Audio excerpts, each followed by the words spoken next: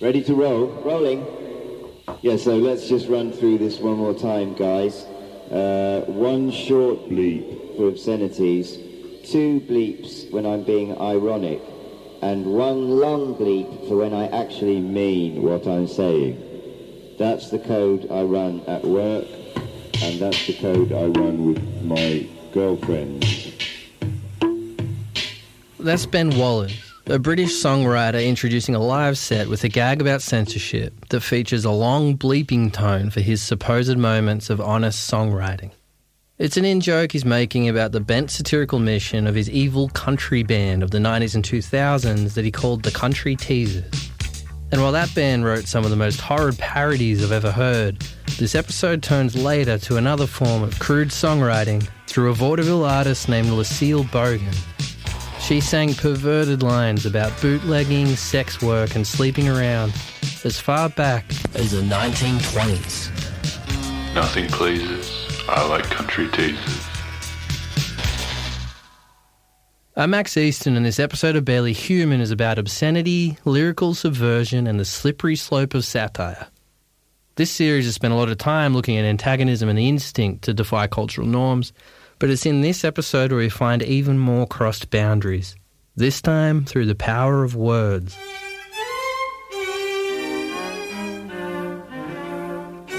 The idea of trying to change the world through parody goes as far back as the 18th century, when Jonathan Swift wrote the famous essay called A Modest Proposal to Eat the Poor. That began a long tradition of hiding social criticism under veils of irony, and the most well-known clash between satirists and the establishment occurred in the 1950s. At the time, comedian Lenny Bruce was arrested and charged with obscenity over and over again, and he spent much of his career mocking his court proceedings on stage. Like the time he was thrown in front of a judge for saying the word cocksucker. Your Honor, he said blah, blah, blah. The judge, he said blah, blah, blah. That's right. Yeah, I hadn't believe it. There was a guy up on the stage in front of women in a mixed audience saying blah, blah, blah. In the 50s and 60s, the obscenities of people like Lenny Bruce were under attack by the dominant culture in defence of conservative Christian values. If you spoke about fucking or doing drugs, or swore loosely or criticised the fucking church or state, you might have been arrested for obscenity or blasphemy. Countercultural figures used arguments based on the idea of free speech to fight this crackdown, and the trial results contributed to winning a number of social freedoms. This victory of free speech over censorship loosened the lips of writers, comedians and musicians, and in the decades to come, the boundaries of what you could get away with would get looser, so the antagonists had to see how far they could push them.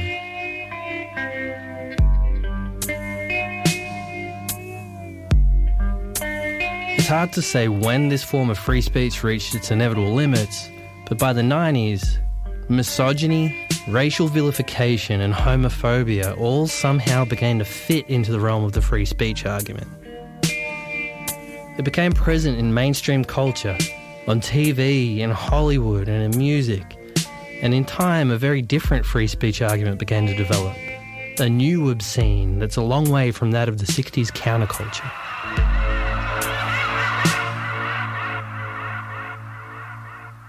Nowadays, crude word selection and bigoted messaging is categorised under a broader term of the problematic, and it's becoming increasingly resisted.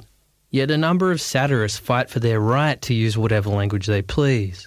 And that's an interesting switch. At some point, this new argument for free speech was joined by the conservative right. Well, Mr. President, people do have a right to be bigots, you know. In a free country, people do have rights to say things that other people find offensive or insulting or bigoted. The institutions and establishments led by conservative governments and right-wing commentators aim to defend their right to be bigots and exhibit prejudice, while the progressive left sought to restrict the foul use of hate speech. So of course the Barely Human series was going to stumble across a musician who stood right at the centre of this tension. When I began to think about this idea of the new obscene and the notion of the satire defence, there was one songwriter who immediately sprung to mind. Ben Wallace and his evil country band, the Country Teasers, had a social lyrical stance that aimed to parody, satirise, mock and make fun of all forms of bigotry under the guise of destroying all human life. They represented horrid viewpoints through the characters of their songs, and in turn their records featured some of the foulest lyrics I've ever heard. And while I do love the band, even if somewhat shamefully, it's made me wonder if there's any place for shock and hate in the 21st century.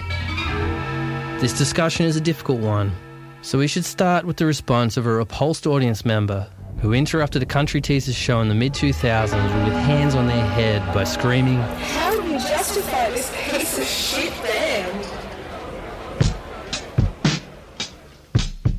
The Country Teasers began jamming in the UK in the early 90s, playing around with loose punk ideas that surrounded the wonkiness of bands like their heroes, The Fall. They eventually adopted elements of two of history's most marginalised genres, wrestling the guitar and vocal sounds of country music and then driving the repetitive beats of rap through their post-punk format. They'd eventually sieved that sonic language to the low-fidelity sensibility of the 90s garage revival. The band was made up of a number of players over their 15-year lifespan, and while this episode skims over most of them, the most well-known lineup was generously introduced on 1999's Golden Apples. Simon can't walk properly. He has trays instead of feet. And Ellen's nose is long and hooked like Sean Luke's lawn cooked beak. But I am the perfect image of mankind, made by God to remind. The so-called perfect image of mankind was their unpredictable front person Ben Wallers, who drew almost all of their attention. He would dress like a caricature of himself, in an oversized cowboy hat with wide steel-framed glasses, casting a scrawny figure under tailored suits. In later years, this would take the form of three-piece military rags with the name of pornographic rap star Kool Keith spray-painted across his back. And underneath all that, he had a neat shirt and tie. With this postmodern mashup of appearances, he found the perfect visual accompaniment to the band's sound, with their cut-and-paste job appearing on a 7-inch single called Anytime Cowboy, a look at the misogyny of John Wayne-type nomads.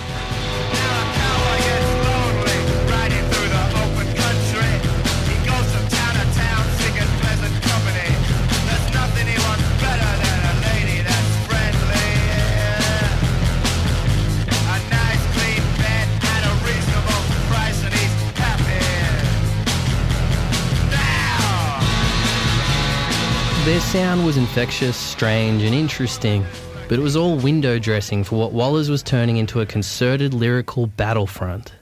It was there on Anytime Cowboy, but the first real sign of his subversive bent came in 1995. The pastoral, not rustic world of their greatest hits was released on garage label Crypt Records, bizarrely as a 10-inch vinyl. While that's now an unfashionable format that had a brief resurgence during the garage revival, the strange record announced their mission statement. From the drunken figure of Anytime Cowboy to the more deeply misogynistic satires like Oh Nurse, and a song that Wallers now refuses to play live, which was called, and I'm sorry, Bitches Fuck Off.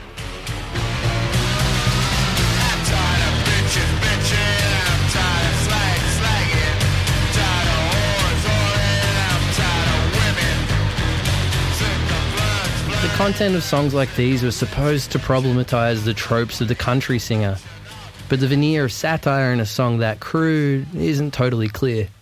When the line, "I'm tired of bitches bitchin'," appears on a song called Bitches Fuck Off, well, that's not exactly socially redeeming. And I don't know if it's saved when it tries to drive home the point on the record, with a cover of Tammy Wynette's desperate plea to forgive an unfaithful husband on Stand By Your Man.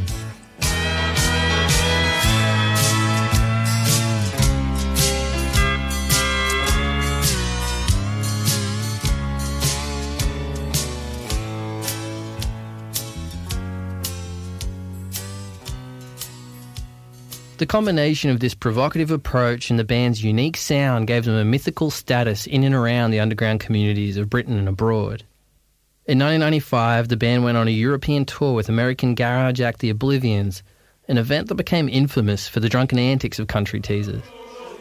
They were soon known as a group of perma-drunk Brits on the piss, berating the bands they opened for and weaseling out of the ensuing fights.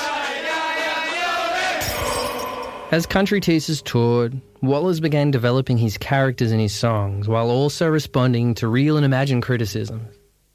It was the 1996 record, Satan Is Real Again or Feeling Good About Bad Thoughts, where he began singing back at his imagined backlash. Young people of today don't like the devil's jokes. They do not comprehend irony. They are worse than their folks. And this was a very real complaint he had about the people who would later begin to call him out for his songwriting. There's a lot of talk these days about satire itself being, he used some modern phrase like called out. People are calling out satirists. In other words, saying, do you really think you are serving any purpose saying those horrible things that you're saying? So I just had to look up satire in the dictionary to see if I really knew what it meant, And it has a specific purpose to highlight ills and bad and things that are bad, immoral, and so that's like carte blanche to say whatever you want if that's what you're doing, and that is what I'm doing, even though you might not know that's what I'm doing. But again, if you don't realise that's what I'm doing, then you're my enemy. The band were highlighting ills in their music, and songs like It Is My Duty would harp on about a responsibility to satirise bigots in order to enlighten the world. But the music that was to come would get increasingly questionable. On Satan Is Real Again, there was a song about the benefits of being a man in patriarchal society. And there was another about a race change operation that enabled his character to have better sex. And with songs like these, Wallers was moving from critiques of misogyny and bigotry to racial stereotyping. Satire or not, the confusion of doing this through a medium meant for entertainment was hairy, and his questionable racial takes would soon find an unusual home.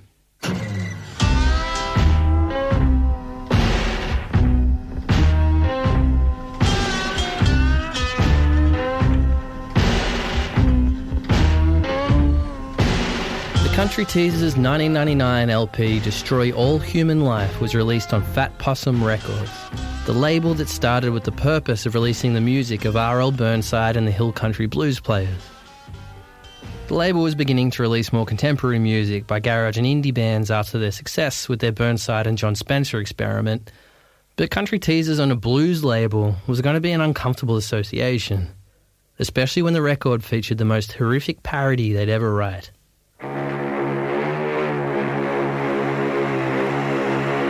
Women and Children First is a song that's set on a sinking ship and sung from the perspective of the boat's manic captain. At first, the captain seems to be singing calmly across the boat, before he assembles his passengers, presumably to safety. The song references the patronising tradition of protecting the weak as a priority, reflected by the seafaring policy of evacuating women and children before the able-bodied men on board. But in the song, there's no lifeboat to walk onto. In this inversion, the women and children aren't being rescued, but executed. And a big language warning on this, but it's not just women and children that Wallers has set up for murder.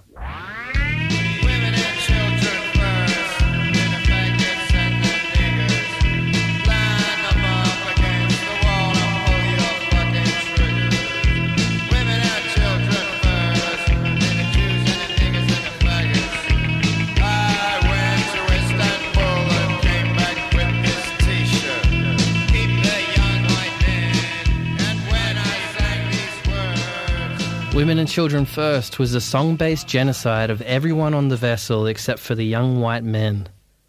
It was a game of satirical inversion that put an exclamation mark on the song lyrics of the band's discography. But in combining both hate speech and this horror show sentiment, they wrote a song that's almost impossible to defend. Even with a direct but exaggerated line to Jonathan Swift's modest proposal.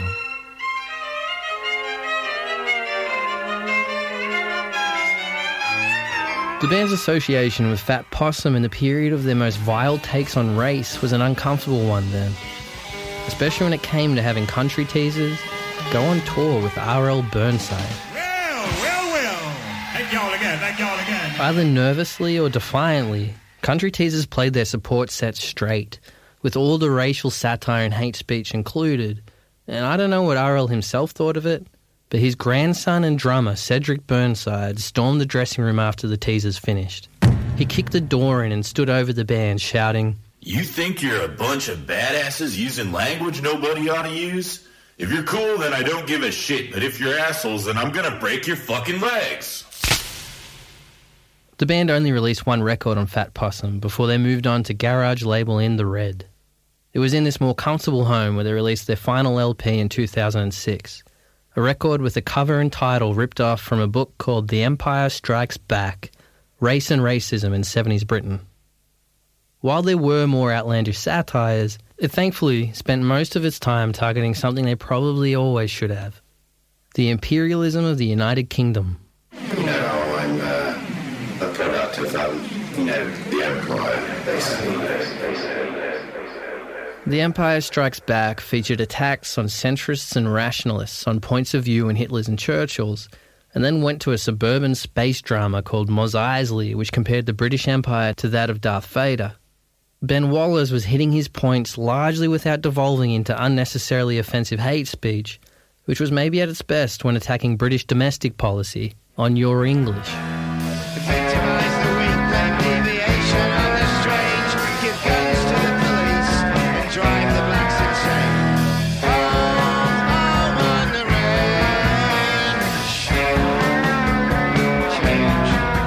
The record was a parting gift, and the Country Teasers have more or less stayed inactive since its release, existing as a quiet reference point in underground music circles.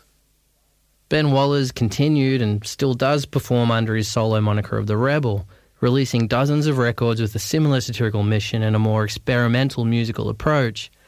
But if it seemed the Country Teasers were done with, in 2018 a secret new Country Teasers album began circulating among networks of fans. It was their first album for over a decade, released informally on a CDR, and seems like it's going to stay that way, floating somewhere in the ether like an idle threat. Whatever anybody says, or what it says on the cover of this album, this is the new Country Teasers album, W-Gas, which stands for Who Gives a Shit.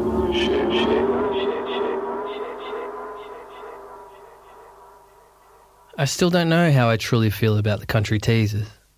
Despite some obviously problematic songwriting, they continue to sit in a grey area for me, maybe shamefully. When I first read an interview with Ben Wallace where he defended his songwriting approach by saying, "You can't just say racism is bad," I did kind of agree, but latching on to the right to say naughty words is difficult to stand by with any certainty. Because at the end of the day, the music of Country Teasers was never really about social change, was it?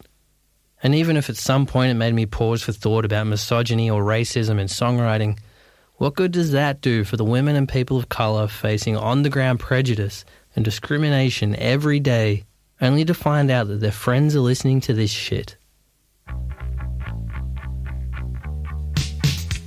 Maybe this form of satire has run out of time, because I do think that any free speech argument that defends hate speech is ultimately fraught.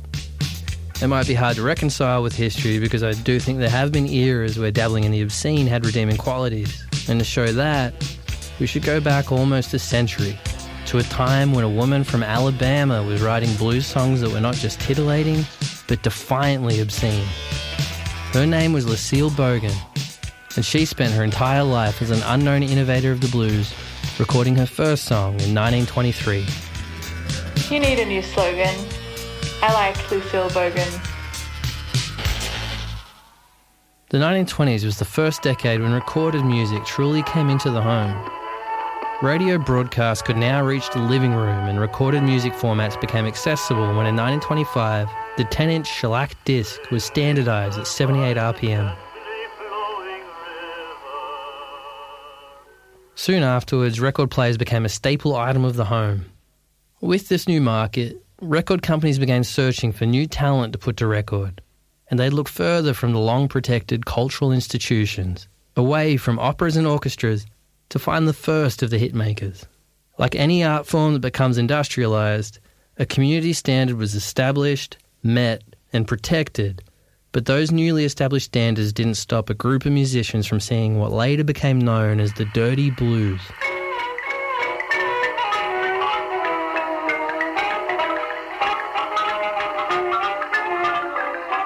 It was some of the first recorded blues singers who started a tradition of joke lyrics hidden under double entendre.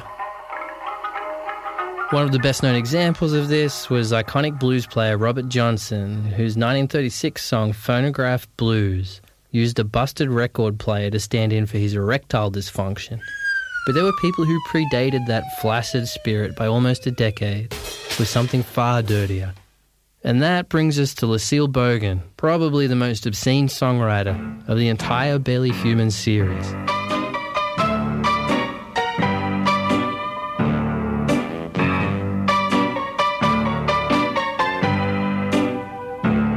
There aren't a lot of hard facts about Lucille Bogan, but a few have tried piecing together her story from her birth in Mississippi in 1897 through to her long and surprisingly fruitful music career.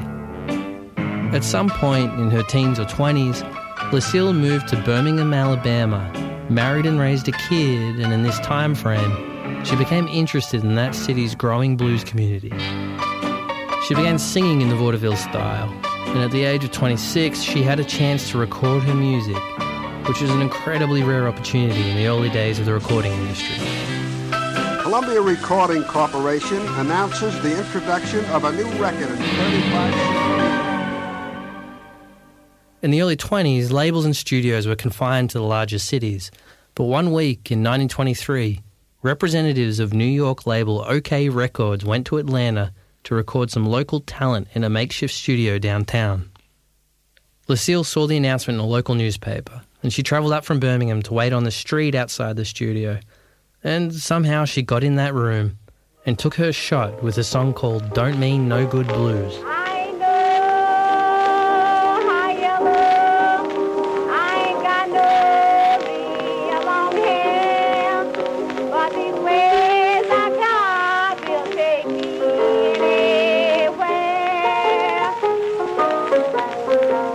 This was a landmark song, and it was the first ever recording made by a black singer outside of New York or Chicago, and it was good. OK Records liked it and asked her to come to New York to record some more originals, where she'd perform a handful of songs that appeared on 278s in 1923, and this included the mournful song Pawn Shop Blues.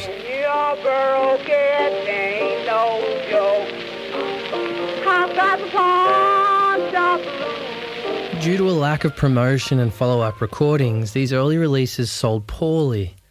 And with Lucille singing in the vaudeville style, it's suspected that OK weren't getting the blues diva they were actually looking for. Her relationship with the label ended, and she didn't record again for 4 years.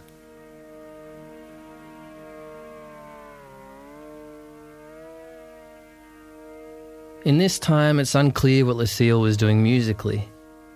Her story is often mixed in with what other singers of the time were doing, and while many of her peers like Ma Rainey were playing in touring vaudeville shows alongside the offensive parodies of the travelling minstrels and hokum blues players, there's nothing on record that proves she ever joined them. Despite the many rumours suggested she did, a later interview with her son revealed that she spent this period closer to home. Through the mid-1920s, Lucille Bogan wrote her songs at home in Birmingham, accompanied by various piano players.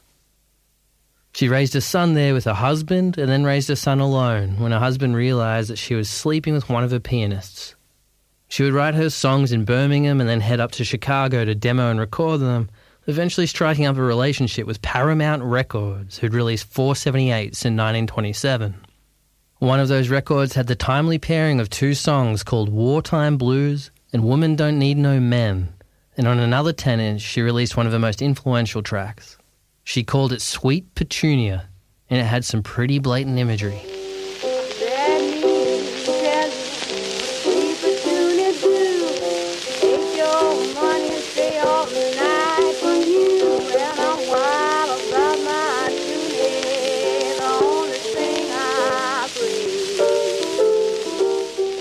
Sweet Petunia was crude and cheeky, and while it's clear what the title's referring to, there were some other hidden lines in there too. There were allusions to sex work and same-sex attraction that seemed to be missed by the record label she was writing for.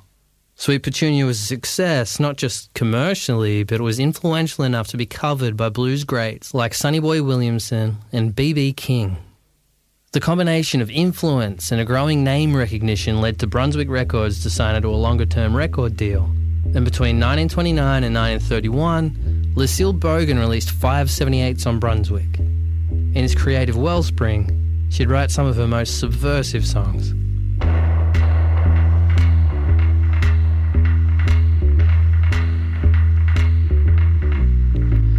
Having a recording contract in the early days of the record industry could be interpreted as some kind of societal acceptance, but that didn't mean the late 1920s was a good time for Bogan. The songs in this period were about things like bootlegging booze and turning to sex work, not just to be edgy, but because employment was so insecure for black Americans that underground economies had to be created to transcend a world of prejudice. They were ripped off by low wages and long hours set by business owners who accepted the abolition of slavery, but replaced that system of oppression with a new one based on exploitation. When Bogan sang about the underground economies that surrounded her, they weren't always mournful, and they even often enjoyed a joy and freedom found in this work, like the cocky swagger of 1930s Alley Boogie, which clearly sang about the enjoyment of sex work. I boogied all night, all the night before. When I woke up this morning, I want to boogie some more. Oh, Alley Boogie, only thing I crave. I can do my... It was the 1930s, and she was writing songs about sleeping around, having affairs, and experiencing joyful lesbian encounters. There were more innocent songs where she's begging to get arrested so she can sell her moonshine in prison, but then there were songs like Till the Cows Come Home. This song had her at her wildest, bragging about her own sexual prowess as much as the qualities of the two men she's fucking. You know, both of my men, they are tight like that. They got a great big dick, just like a baseball bat. Ooh, fuck me, do it to me all night long. I want you to do it to me, baby, honey, till the cows come home. And while the sex may have been great, the state of the economy was another story. The tremendous crowds which you see gathered outside the stock exchange are due to the greatest crash in the history of the New York Stock Exchange in market prices. In 1930, the Great Depression had formally started.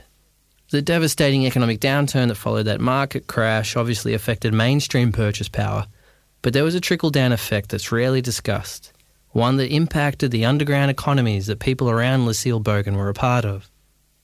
She sang about this in 1932 with the struggle to find paying customers as a sex worker on Tricks Ain't Walkin' No More. I got up this morning with the rising sun.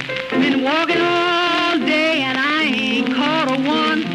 All Tricks ain't walking, Tricks ain't walking home. This was a time of great financial pressure that transcended her songwriting. Probably aware of the fact that the crass and crude would limit the audience of her music, Bogan made some changes in an attempt to stabilise her art form.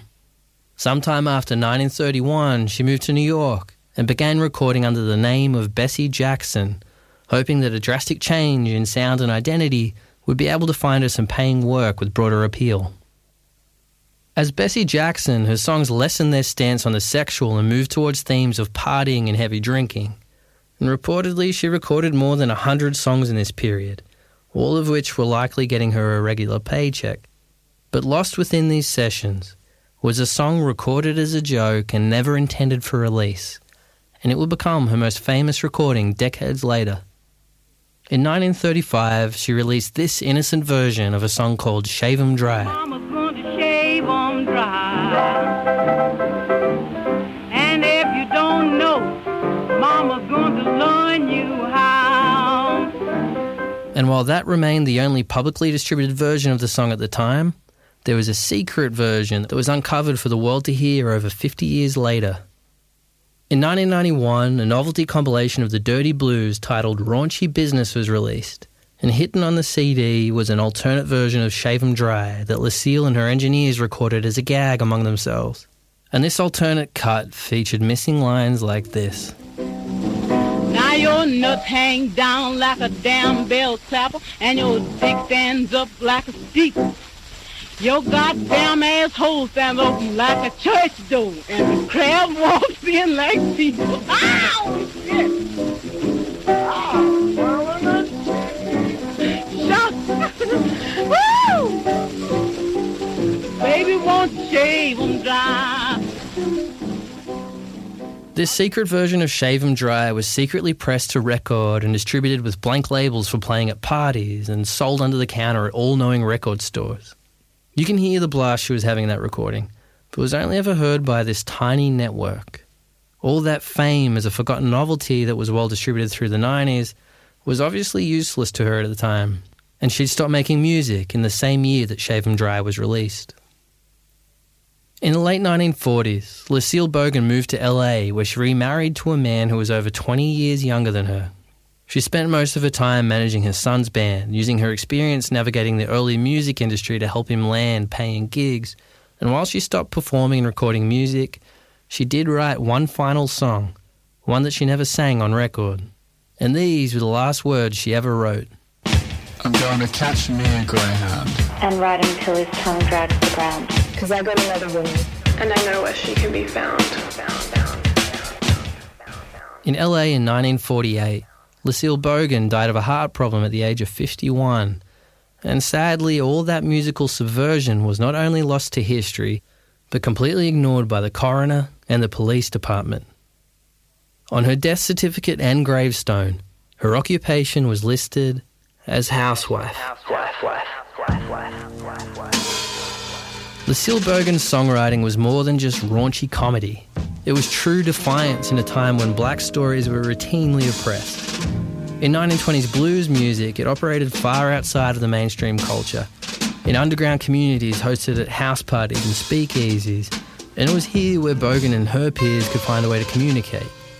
Lucille Bogan sang about the joy of sex, early queer culture, heavy drinking, sex work and sexual desire in a way that defied and opposed the strong arm of the mainstream culture in the 1930s. And that makes the first episode of this podcast series appear kind of stupid for praising the 60s counterculture for writing songs about fucking when Lucille Bogan and her peers had been doing that 40 years prior. When it comes to Bogan's form of obscenity, I think it transcends any potential censorship arguments. So I find it interesting to link that back to the Country Teasin's problems with obscenity in the current day. Even though the argument for art to break cultural norms might sound the same, I hope it's obvious how different the circumstances are. In the 30s and even in the obscenity trials of the 50s, the free speech argument existed in the hope that progressive social values could be attained by resisting conservative norms.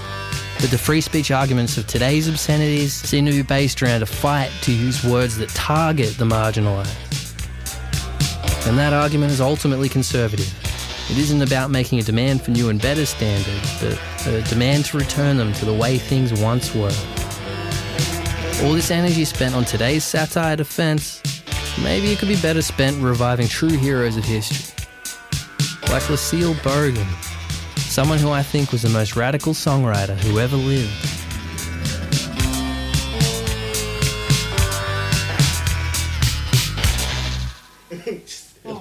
Okay, what did you think of that song?